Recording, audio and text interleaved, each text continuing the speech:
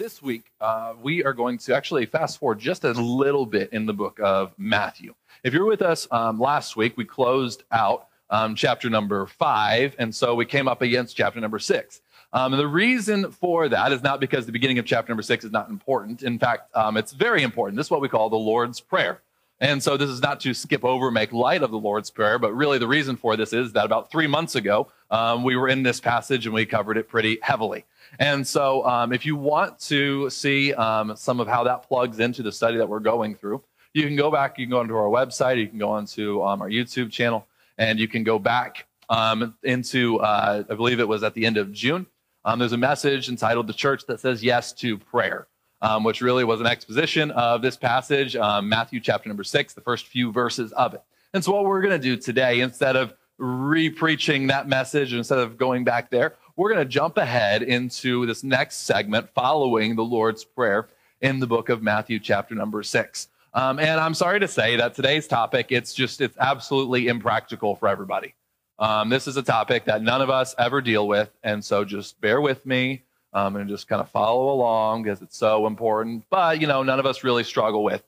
Today's message I've entitled, if you would, any minute now, there we go. Anxiety in the Kingdom. Anxiety in the Kingdom. But none of you ever have anxiety, and so this is a totally pointless message, right? How many of us, let's just be honest with each other here in this place this morning, how many of us, we battle at times with anxiety? I mean, anxiety is a real thing, right? Some of you guys were trying to raise both hands. You had your Bible in one, and so it's a little difficult, right? But anxiety is a real thing in life, isn't it? We struggle with worry. You know why? I think one of the most common phrases in all the Bible is don't fear, don't be afraid, right? Well, why does God, or why do the angels that appear, why do we have to be told not to be afraid? Because we're afraid, right? Because we're fearful. And so anxiety, fear, worry, these are things that we as human beings wrestle with, that we fight against on a daily basis. Even the most stable of all of us, anxiety and fear still exist within our lives. And so as we come into chapter 6, really all of chapter 6 deals with this. If you go back and you hear what we talked through as we were in the beginning of Matthew chapter 6, and we were talking about the Lord's Prayer, even through the Lord's Prayer, what we find is this is an expressed dependence on God. That's what prayer is. It's our acknowledging our need for God to intervene on our behalf and our inability to provide for ourselves. And so Jesus speaks to this prayer, and then he comes to about the middle of this passage. He continues and he transitions into the passage we're going to study today. Now, some of you have probably heard this song back in 1959, recorded in Hitsville Studio A, up just a few miles from us in Detroit. And the lyrics of the song started this way: "The best things in life are free, but you can give them to the birds and bees. I want money," right? I want money. That's how this song goes. And really that's what we're seeing as we come into this passage today. That's where I kind of want to begin. Because in our culture, in the culture of the first century that Jesus is speaking to here, oftentimes we have this misconception that money is capable of solving all of our woes and all of our problems, don't we? Because money, we can turn that into whatever kind of provision we want. We need clothes, money can get it for us. We want status, money can achieve that. We want comfort, money is there. And so what we do is we oftentimes take money and we substitute whatever provision that we should be going to God for, and we plug money into that gap. But what we find here is some very strong words about what we do with our resources. Let's begin reading today in the book of Matthew, chapter 6, verse number 19. Verse number 19. These are the words of Jesus being spoken to a crowd that has gathered and is listening to his teachings. And this is what he says: "Do not lay up for yourselves treasures on earth, where moth and rust destroy, and where thieves break in and steal. But lay up for yourselves treasures in heaven, where neither moth nor rust destroys, and where thieves do not break in and steal. For where your treasure is, there your heart will be also." And so what is he speaking of? What is he saying here? um, he begins by giving this instruction. He says, don't lay up for yourselves treasures on earth, where moth and where rust corrupt. And these words, he speaks of moth. Most of us, maybe some of us, have been in the, I have not had the privilege of needing to use mothballs for anything. But we know that moths historically have been a destroyer of clothing and a destroyer of garments, a destroyer of anything that was being left out for a period of time. And so these moths would come and they would eat holes in clothes, and they would make these clothes to be unuseful, and they would have to be thrown out, or they would have to be patched at best. And then we know about, if we live in Michigan, okay, so let's just call it as it is. We know about rust, right? If you have a vehicle that's more than like 5 years old, you know about rust. I had one of the first car, it was one of the first cars I had when Cindy and I got married. I was driving it, and I was driving it in rain. It was raining pretty badly, and I hadn't been paying a whole lot of attention previously to it, and so I was driving this car. And then all of a sudden, I started noticing as I was moving my feet around that my feet were getting wet while driving my car. And if you've lived in the Midwest for any length of time, you know what happened. The salt had corroded and the bottom of the car had begun to rust. And now through the floorboards, water was kicking up from the rain. And now I'm sitting in my car and my feet are wet. Everything else is dry because of the rust on my car. The picture here of thieves breaking in and stealing. Just in this group of people, there've probably been one or two of us that have been victims of theft, if not more. And that's never a pleasant thing when things that you cherish, things that you value are taken away from you. Nothing makes us feel quite as helpless as being robbed. When something we want that we felt was protected, whether it be in our homes or in our vehicles or wherever it may have been, and now that thing, we can't get it back, we can't find it, we can't go get it again. All of these things were very applicable in this first century because as you look at even the homes that they lived in, it was very common for thieves to be able to go in even through the exterior walls of these homes. These homes are not made like ours are today, but they're made from dirt and hardened clay. And so a thief would go to a place where they would not be seen. They begin to chip away at the outside of a home. And they would, in fact, while the family was gone, while the homeowners were not there, they would gain access through the back of the home, and then they would take advantage of that. And so what we find is that in all of these situations, Jesus is pointing to something that we don't have the ability to make last forever. He's pointing to things, whether it be the moth or the rust or the thieves breaking in and stealing. These are things that we only have for a period of time. Now, I think all of us are mature enough that we can acknowledge that everything we have on this earth are things, everything we have, they are things that only are in our possession for a limited amount of time. Maybe some of you, how many can remember your first car? All right. How many of you still have your first car? All right. No one under the age of 21, right? Why? Because it got old. It takes that work to restore. And so we decided at some point in time that we do not want to restore that anymore. We no longer have it.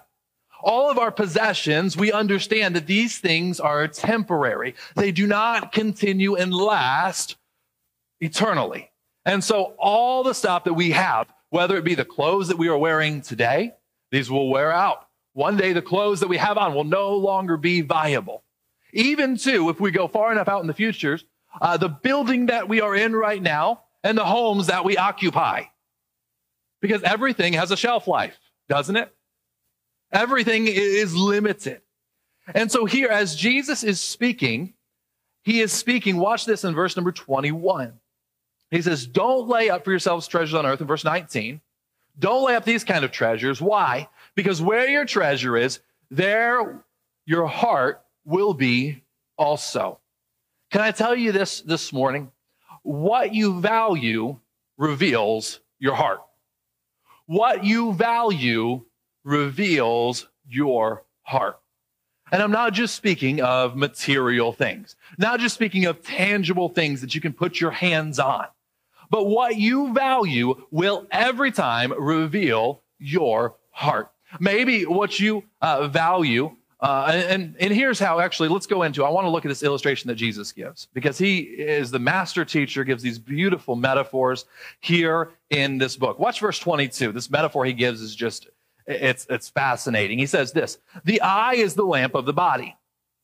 So if your eye is healthy, your whole body will be full of light. But if your eye is bad, your whole body will be full of darkness.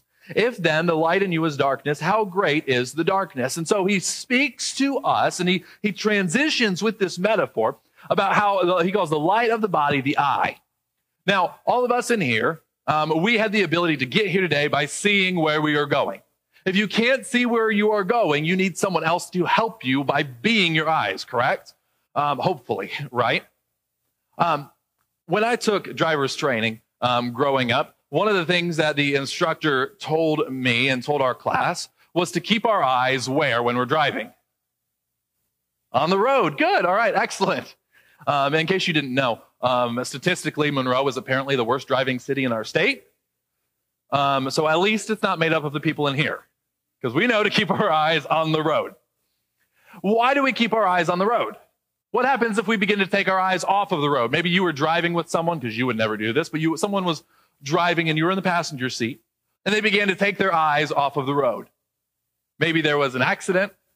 Maybe there was a deer going through the field. Who knows? But you begin to take your eyes off of the road. What happens to the car? It begins to veer, doesn't it? It begins to move out of that lane. Why? Because your eyes have moved somewhere else. The same thing is very, very much true with our hearts. As our hearts are drawn away from God, as our hearts turn to other things, they lead us, and the rest of our body, our actions will follow. This is also why the scriptures tell us to keep our hearts with all diligence, because the Bible teaches that out of it come the issues of life. So if you want to look around and say, hey, why is the fruit of my life rotten? Why are things in my life? What is going on? Why are these things taking place? Well, let's back up and let's start with, where is our heart drawing us? And so he says even this: the eye is the lamp of the body. If your eye is healthy, the whole body will be full of light. And so he speaks of the eye as being this place whereby we begin to have understanding. The light is this entry point into the rest. This eye is the entry point into the rest of our lives. And this eye, throughout all of the scripture, the eye is a symbol of the things that we are looking to, the things that we are looking after, the things that are compelling us, the things that have our attention. And so we see that Jesus, he is speaking, and he says, what you value, it will reveal your heart. Where your treasure is, when your treasure being just whatever you value, there will your heart be also. When we think of treasure, I want to really encourage you. Don't think of treasure only as being monetary. Don't think of treasure only as being finances. There are so many people that say, oh, you know what? I've got that under control. Money doesn't own me. And yet we also find ourselves being pulled about by all these other things. And it just so happens that money is not that thing. But as he speaks of treasure, treasure doesn't just have to be something tangible and physical. It's just not just a number in your bank account. But really what he's speaking to here is he's speaking to how what you want from life will always affect how you live your life. What you want from life will always affect how you live your life. And so the things that in your heart you are desiring, it will change the way that you act. It will change the way that you behave. For example, if you are going about and you want pleasure, you just want to have a good time, you just want to live a life where you can enjoy, I just want to be happy. There's a philosophy for that. It's called hedonism. And if you live your life saying, I just want to be happy, and you begin to make that the idol of your life, you're going to spend your whole life chasing after things that make you happy. And eventually what will happen is those guardrails, those things that you say, well, I would never do that. You'll eventually cross those things because you become convinced that happiness is on the other side. You'll do the same thing for status. You'll do the same thing for relationships. You'll do the same thing for money or for a career, because the thing that you want is going to compel you and draw you wherever you're going to go. And so it's vital for us to remember what Jesus has said. Where your treasure is, there will your heart be also.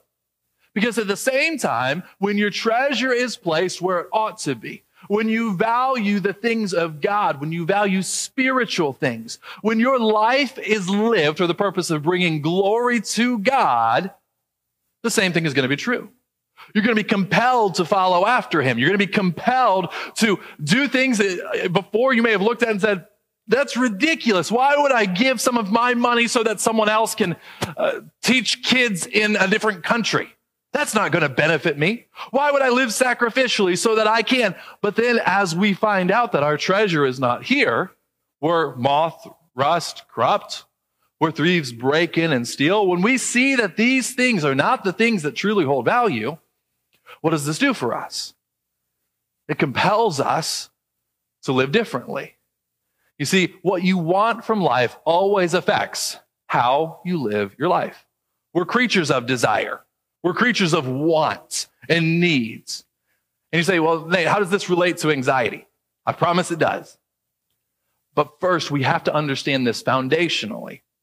There are things in our life that we want, that we desire, that we're going to pursue after. And these things are going to do one of two things. They're either going to draw you away from God and draw you into some form of hedonism and humanism and draw you into areas where you say, okay, it's about what I desire. I would do things differently. I would. And we can serve the triune God of me, myself, and I. We're going to pull you that direction, or we're going to pull you to following after Christ. There's no in between. And in fact, Jesus says this himself as we keep reading. Look at verse number 24. He says, no one can serve two masters. Either he will hate one and love the other, or he'll be devoted to one and despise the other. You cannot serve God and money. And so what's happening here? What is he speaking of? As he says the word master here, he's not speaking of master in the sense of an employer. Okay, I know there are people in here that either have or have had in the past multiple jobs. We live in a culture that sometimes that has been necessitated. And so I respect that, and we can all respect that. That's not what we're speaking of here. But what he's speaking of here is being a servant. Your life belongs to another. And he says you cannot have two to whom your life belongs. It just doesn't work that way. Could you imagine trying to serve two masters? Could you imagine trying to be a servant to two individuals that have a whole claim on your life? And then one says, hey, I need you to go here. The other says, I need you to go here. Now, what do? You have to make a choice. You have to say, I'm going to serve one or I'm going to serve the other. You can't serve both. And so here, Jesus is speaking and he says, you have to choose between serving the things that you desire, which he substitutes here. He says, money is this thing. You have to choose between serving this and serving God. You can't serve two masters, because at the end of the day, what you're going to find is that you will despise one and you'll love the other. You're going to hate one and you're going to cling to the other. You can't do both. You're going to eventually have to make a decision. And so Jesus is calling people to this decision, which this is where he begins to address what we would call anxiety. Anxiety. And look at verse number 25. Because even here, as Jesus is saying, don't lay up for yourself treasures. You can't serve two masters. You cannot serve God and money. He says, verse 25, therefore I tell you, don't be anxious. Don't be anxious about your life. But he starts with that word, therefore. So he's connecting this thought to what just came before. He's not saying this is a new paragraph, new phrase, start over. He says, therefore. So because all of these things are true, I tell you, don't be anxious about your life, what you will eat or what you will drink, nor about your body, what you will put on. And let's be honest here. If there's anything to be anxious about, aren't those things to be anxious about?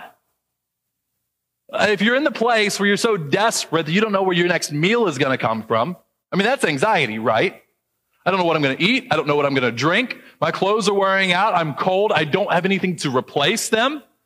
Right? Oftentimes our anxieties are a little different. Our anxieties are rooted in things that are not quite as immediately tangible because of the culture we live in. But if you can place yourself here, maybe there was a time when you were in this kind of a situation and you said, I don't know where I'm going to even find my next meal. I mean, that can cause some stress and anxiety, right? That can cause some fear, right?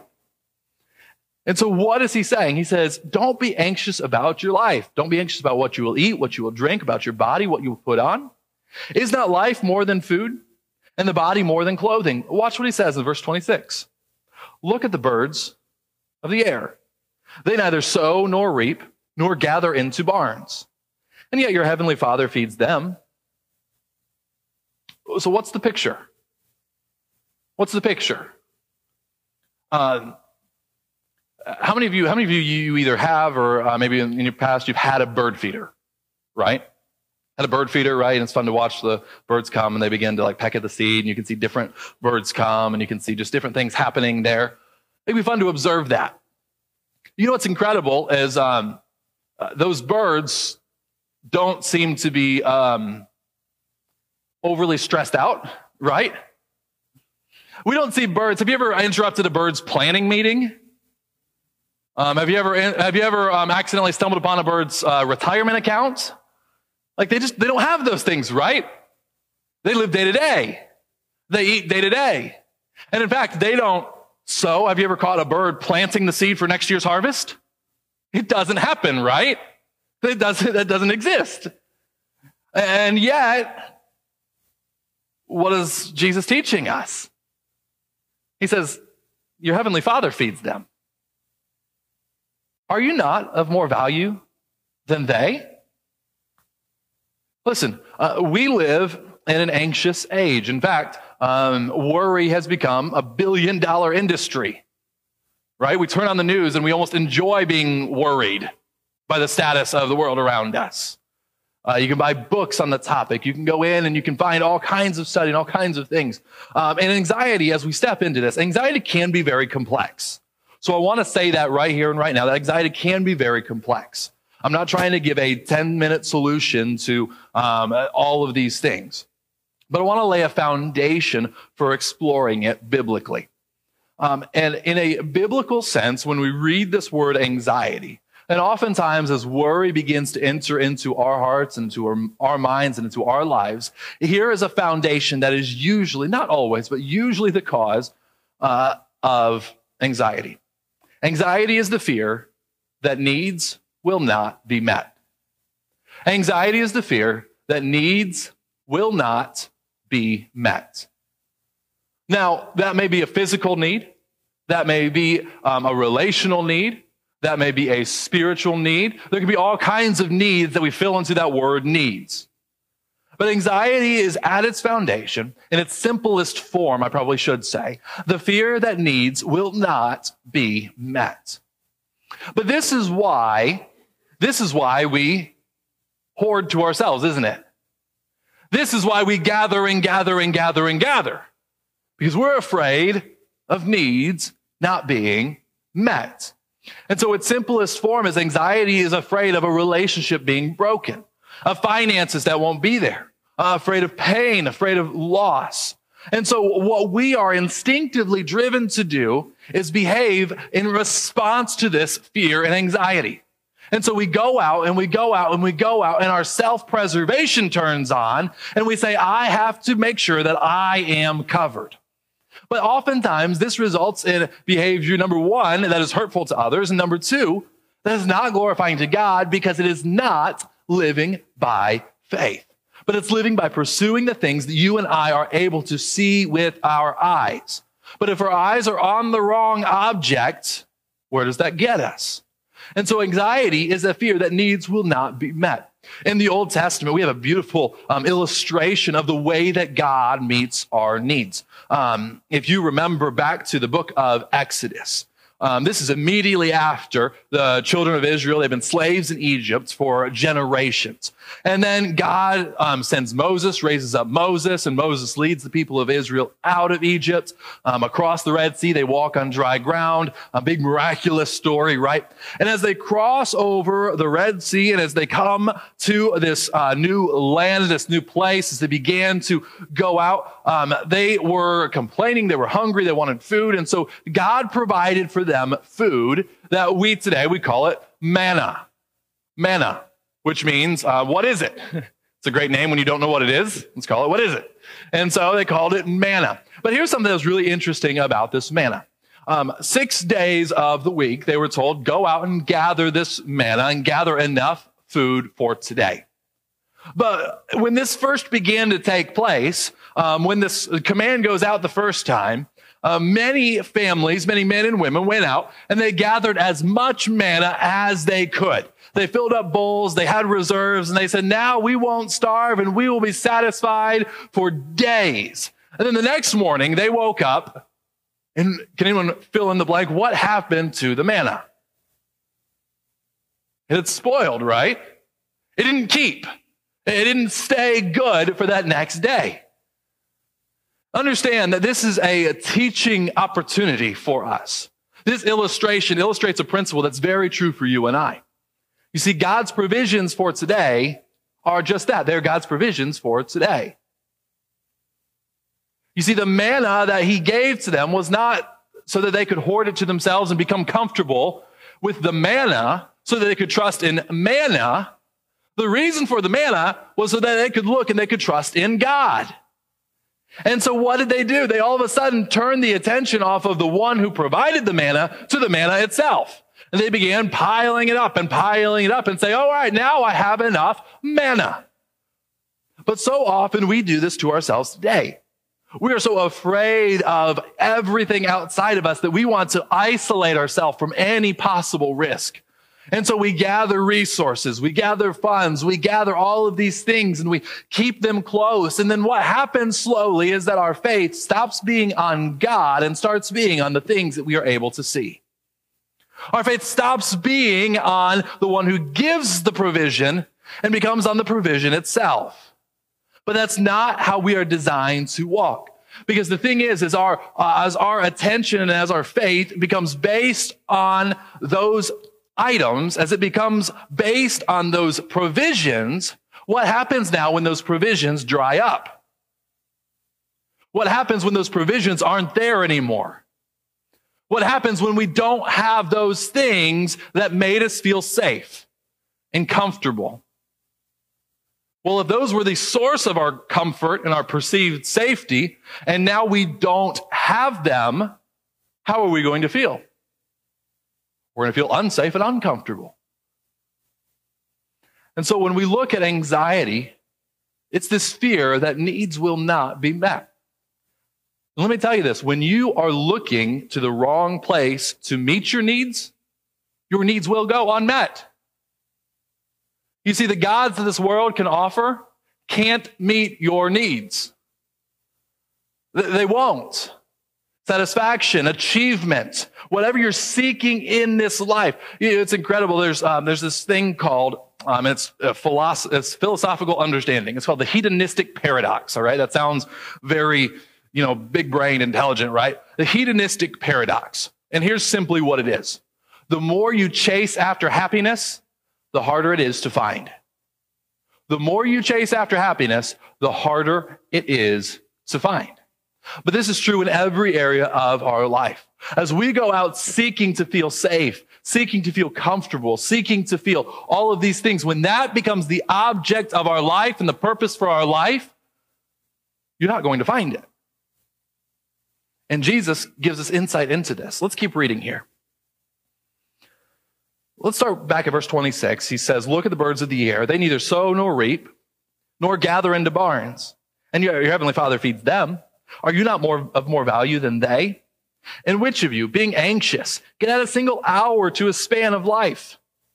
So what is he saying? I'll paraphrase. What is your worry getting you? Can you live an hour longer because of your worry? Is that going to preserve you? Well, obviously no. Why are you anxious about clothing? Verse 28. Consider the lilies of the field, how they grow. They neither toil nor spin. Yet I tell you, even Solomon in all his glory was not arrayed like one of these. And so he even speaks the lilies of the field, the wild flowers that grow.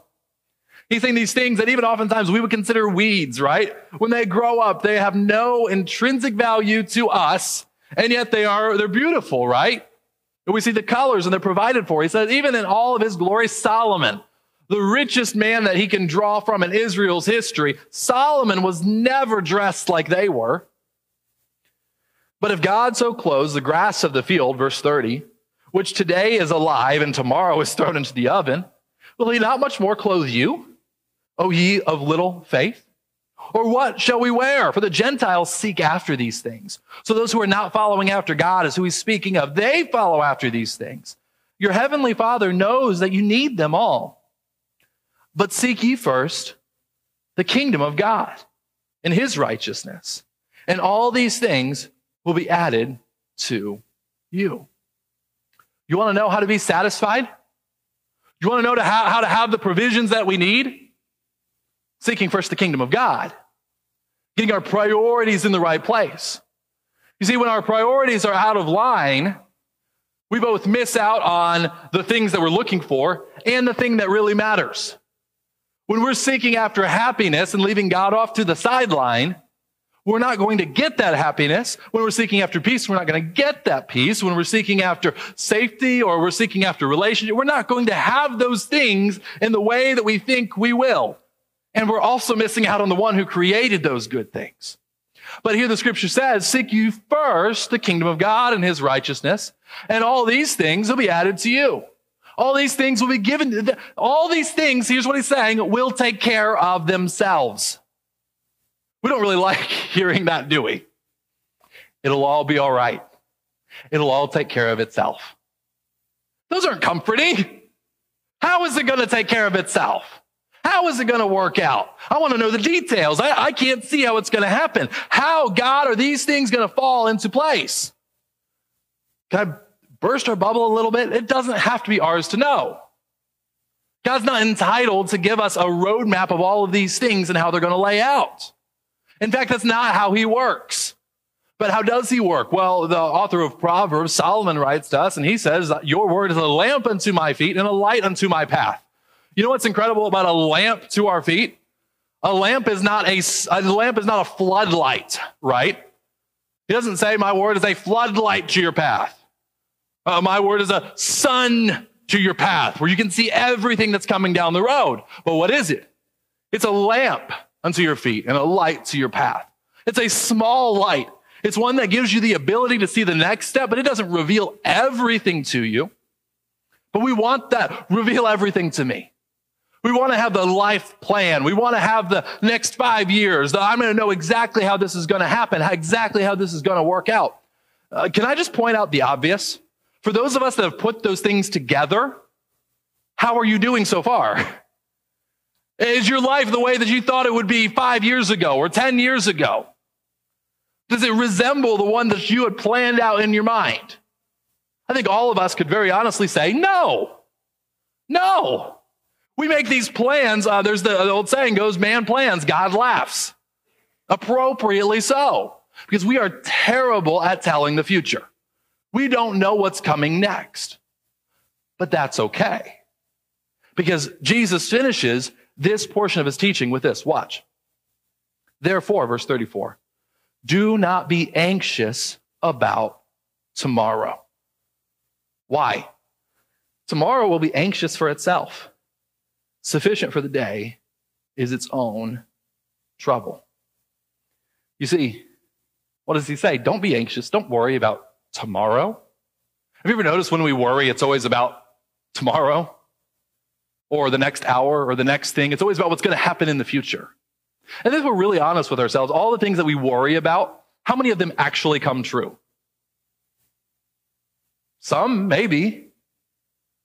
But the trials and the heartaches that come tomorrow are usually totally different heartaches and trials than we ever anticipated, aren't they? And so what does he say? He says, stop trying to worry about what's going to happen tomorrow. Stop trying to worry about those things that are going to happen next. So Those things, the worry of tomorrow, it's going to be there tomorrow. One pastor, Kent Hughes, he wrote this illustration, this story that I think is really helpful in our trying to understand what's taking place in this passage. He wrote a story of a woman named Bertha Adams. She was 71 years old. She died alone in West Palm Beach, Florida, back in 1976. The coroner's report read, cause of death, malnutrition. So she wasted away down to about 50 pounds and was no longer able to stay alive. The authorities, she had no living relatives. The authorities went into her home and began to try to sort through things. And they found the biggest mess that any of them had ever seen. Just a pig pen. Just you've seen the show Hoarders, kind of like that. Very sad situation that they walked into here in Mrs. Adams' home. As they were going through her things and as they were trying to reconcile all of her stuff, what they found 2 keys to safe deposit boxes at 2 different local banks. They were surprised by this, and when they opened the first box, they found over 700 AT&T stock certificates, plus hundreds of other valuable notes, bonds, and financial securities, not to mention cash at around $200,000. The second box had no certificates, nothing like that, just $600,000 worth of cash. So these 2 deposit boxes, Bertha Adams had enough resources, over $1 million worth of resources in these deposit boxes. Her home was packed with things. And yet, this poor woman passed away from malnutrition. The source of provision was there, and yet she chose not to use it. She chose not to apply this to her own life. It seems like, unfortunately, likely there was some kind of a mental disorder that caused her to feel this way and to believe this way and to think this way. But she spent so much time and energy and efforts saving up for tomorrow that she didn't even think of today. Well, you see, worry so often does that to us. Worry goes in and says tomorrow, tomorrow, tomorrow, and what it causes us to do is neglect the today. But God has not placed us with the ability to live in tomorrow. You can't live tomorrow. By the time you get to tomorrow, it'll be today. It's not how it works. So understand this with me. God provides enough for today. God provides enough for today. See, we look at tomorrow, we look at the things down the road, we look at next year, and we say, well, how is that? God provides enough for today. Our trouble comes when we try to choose our own provision instead of God's. When we all of a sudden look around and say, daily grace, that's not good enough for me. I have to have more. I have to know more. I have to be comfortable outside of the things that I can see. Well, that's not living by faith. If I can see the way that everything's going to come together, faith is absent from that. And yet God has called me to live by faith. Faith. And so what we see is that faith is the thing that he has called us to. Not the provisions and the ability to gather together and the ability to hoard together and the ability to worry about what's going to happen tomorrow. But what we see is that God provides enough for today. Or maybe I can say it just a little bit differently. For you sitting in here, if you're saying, okay, I'm wrestling with this, today, God has provided enough. Today, God has provided enough. I don't know what you're walking through today. I don't know what's happening in your life, but I can tell you this. Today, God has provided enough. Today, God has provided enough. You say, but I need strength and I don't know where it's going to come from. Hey, God's provided it. I need wisdom and I'm confused by, hey, listen, God's provided it. God wants to give these things to you. God wants to help you and walk with you. Now, does that mean life is always going to go easy and go the way that you want it to go? No. But God gives you the grace to walk through it. God gives you the strength to walk through it, to endure it. Can I remind us today, as Christians, followers of Jesus Christ, our provision for our sin is based on faith. All of our eternity comes back to faith. It comes back to understanding and believing that Jesus Christ, the one who had never sinned, died for you and for me. You see, you and I, just like we can't provide for ourselves physically, we can't provide for ourselves spiritually either. You can't be good enough to earn your way to God. You can't read your Bible enough or come to church enough or do enough good things. You can't. It's impossible. But the fact is that even though we are incapable of providing our own way to God, even though we are condemned and we are sinful, God provided for us. And if you can trust him for eternity, surely we can trust him for today. If you can trust him to take care of you, to give you this everlasting life, surely you can trust him in the here and now. And so let me encourage you, believers in Christ, those of you who would say, I am a Christian, I have put my faith in him. Are you living a life of faith? Are you abiding in the truth that God has provided enough? He's taken care of. We don't have to worry. Can I say this? Worry is a sin. Worry is a sin. But worry is a sin that Jesus died for. And he can forgive us of those things. And it's covered by the blood of Jesus Christ. And so if you're in here today and you say, you know what? I've been trying to be good enough. I've been trying to do enough good things that God would accept me and approve of me. God has provided through his son, Jesus Christ. And today we would invite you to place your faith in him.